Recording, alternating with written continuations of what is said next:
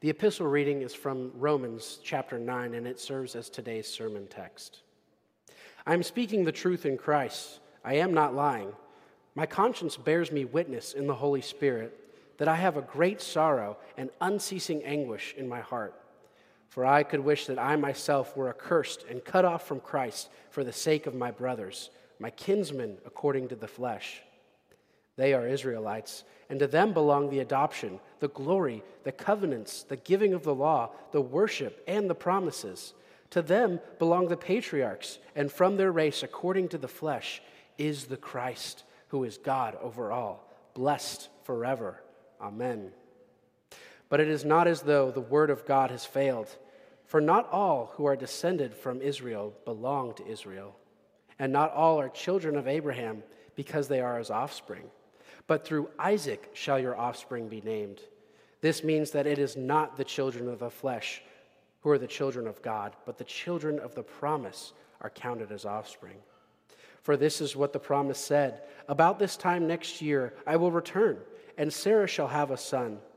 And not only so, but also when Rebekah had conceived children by one man, our forefather Isaac, though they were not yet born and had done nothing either good or bad, in order that God's purpose of election might continue, not because of works, but because of him who calls.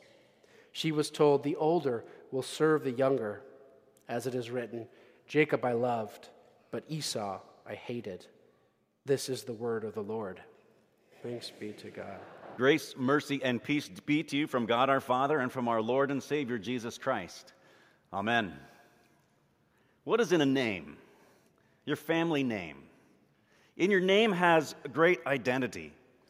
And that can be good or bad. It could be good if you have a good family name. The right name can open up doors that would be closed to other people, anybody else. But sometimes there can be a danger to having a good family name, assuming that you are good because of your family name. Paul points out in our text today that all who are Israelites are not all children of Abraham. See, the Jews put so much stock into who they were, into their heritage, that they were offended by who Christ was. Paul says this, I'm speaking the truth in Christ, I am not lying, my conscience bears me witness in the Holy Spirit, that I have great sorrow and unceasing anguish in my heart. The fact that the Jews had rejected Christ caused Paul so much conflict in his gut.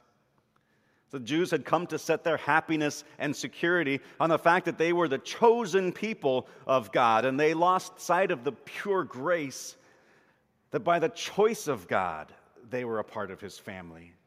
They started instead believing that there was something special about them that made God choose them.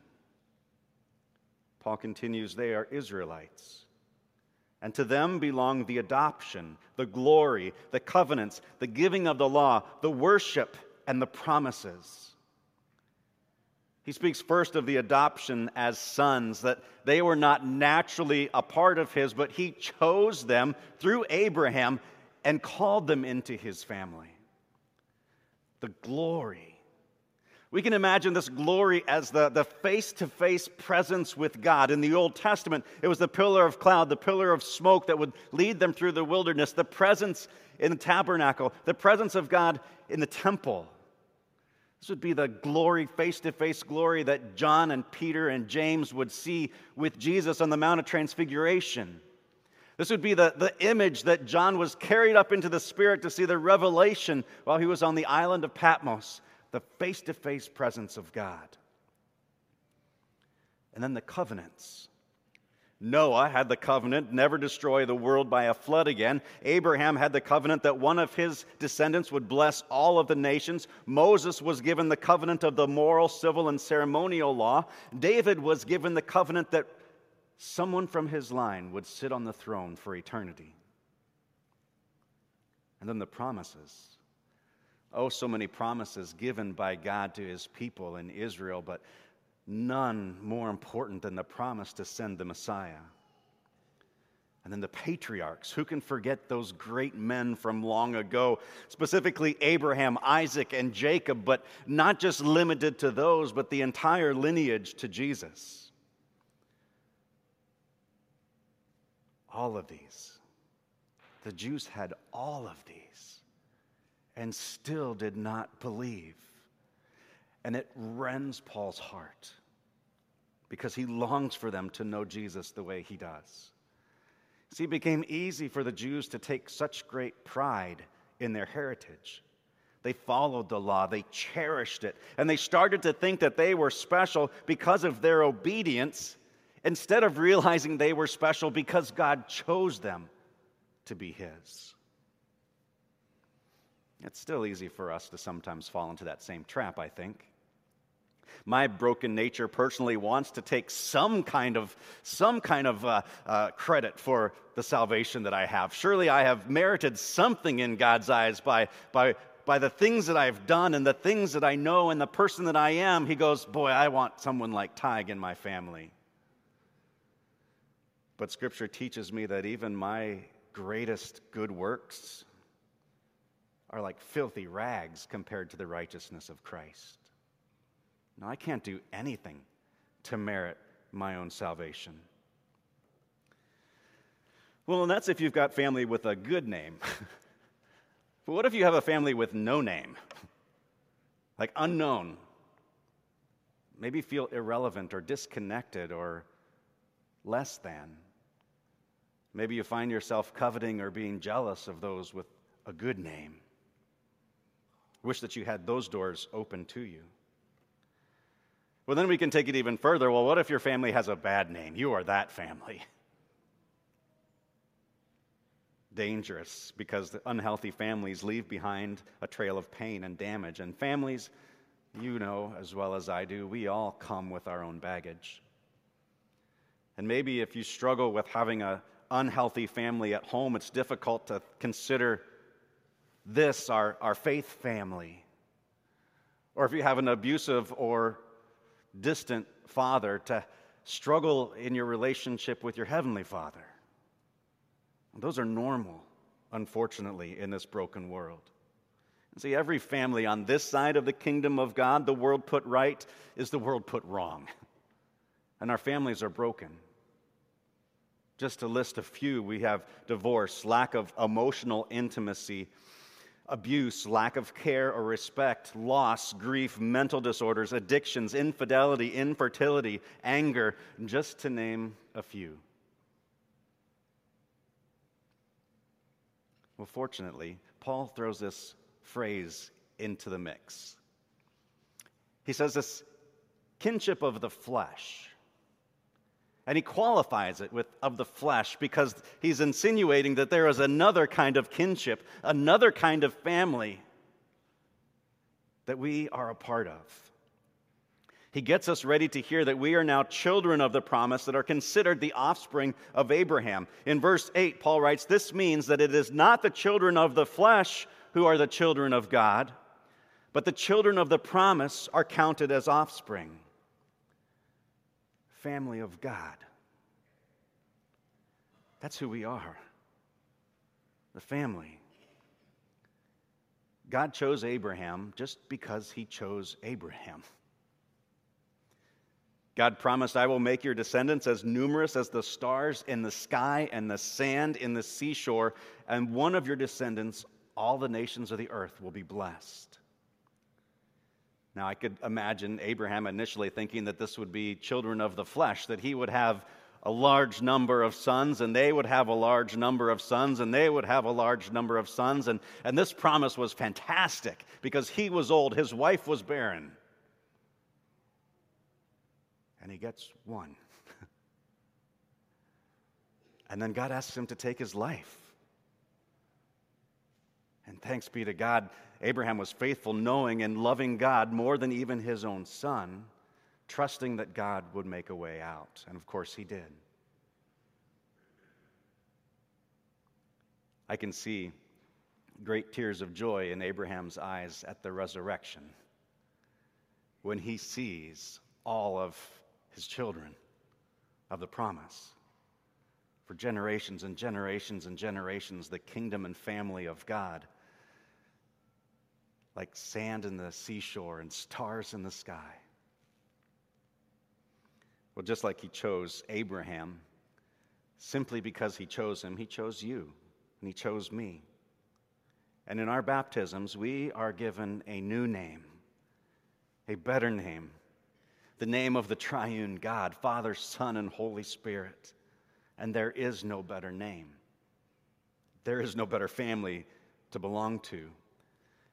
And in that baptism, he awakens the hearts of all generations to the power of life in Christ. Abraham was a tiny, insignificant person when you consider at that time all of the great nations and empires. He was a nobody. But God chose him as the beginning of his family, so that there could be no doubt what God had planned to do to rescue and redeem all of creation could only have been accomplished not because Abraham was so mighty, but because God was. This idea of being grafted into God's family through faith in the right promise is very extraordinary to me. In the Lutheran Church Missouri Synod, there are certain names that just kind of stand out, right? Preuss. Boy, that name stands out. You have heritage and tradition and generations of Preusses. Here at St. Luke's, we would say Leyenbauer, right? Leyenbauer, Leyenbauer, Leyenbauer, Leyenbauer. Even our deaconess intern's last name, before she married this guy, was Leyenbauer. What about Culbertson? Nope. I'm the first Culbertson to be an LCMS pastor. I have no son. I'm the last Culbertson to be an LCMS pastor. Maybe that's good, maybe that's not, I don't know. You tell me. But to have God's name. Right? I'm a baptized son of God. You are baptized sons and daughters of God. We have the best name. The name that is above all names. The name of our God. And we trust in this promise. We trust in this promise, and we're shaped right now, today, into a better family, a better version of family members. As we engage in worship and spiritual formation and community connections, we begin to live transformed lives of freedom, joy, sacrifice, and renewal. We become transformed into the image of Jesus. Imagine an entire community coming alive to the power of life in Christ. Imagine that. That is what God wants to accomplish here in this place and in this time. And as we are becoming more and more Christ-like, transformed by His power, trusting in His right promise, we long and look forward to the day where we will be perfected in love. The kingdom of God will be the world put right, and that will mean that we will be a family put right. But here and now, what does a family put right look like? What does that person have a longing for, a heart for? We can see it reflected in the first few verses of our text for this morning. Paul, a son of God, longs with a broken heart for Israel to come back. We, as a community, as a faith family, are to have our hearts broken for those who don't know Him yet here in Central Florida. Paul says, I could wish that I myself were accursed and cut off from Christ for the sake of my brothers, my kinsmen according to the flesh. What Paul is saying is, I'm willing to give up my relationship with God. I am willing to sacrifice my soul so that my brothers and sisters who are Jewish would know Him. But it's interesting, he said, I could wish that. But he doesn't, because Paul knows that Christ has already done that for them. And he longs for them to know that. He longs for them to know that.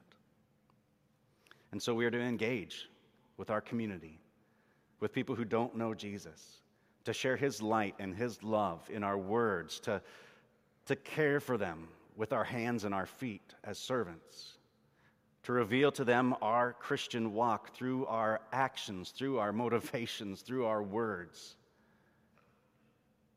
to long for them, to know the God who longs for them too. The right family makes all the difference in the world. Billy Graham is quoted as saying, "Amazing things can happen when the family of God bands together." So let's do just that. And may the peace that passes all understanding keep your hearts and minds in Christ Jesus our Lord. Amen.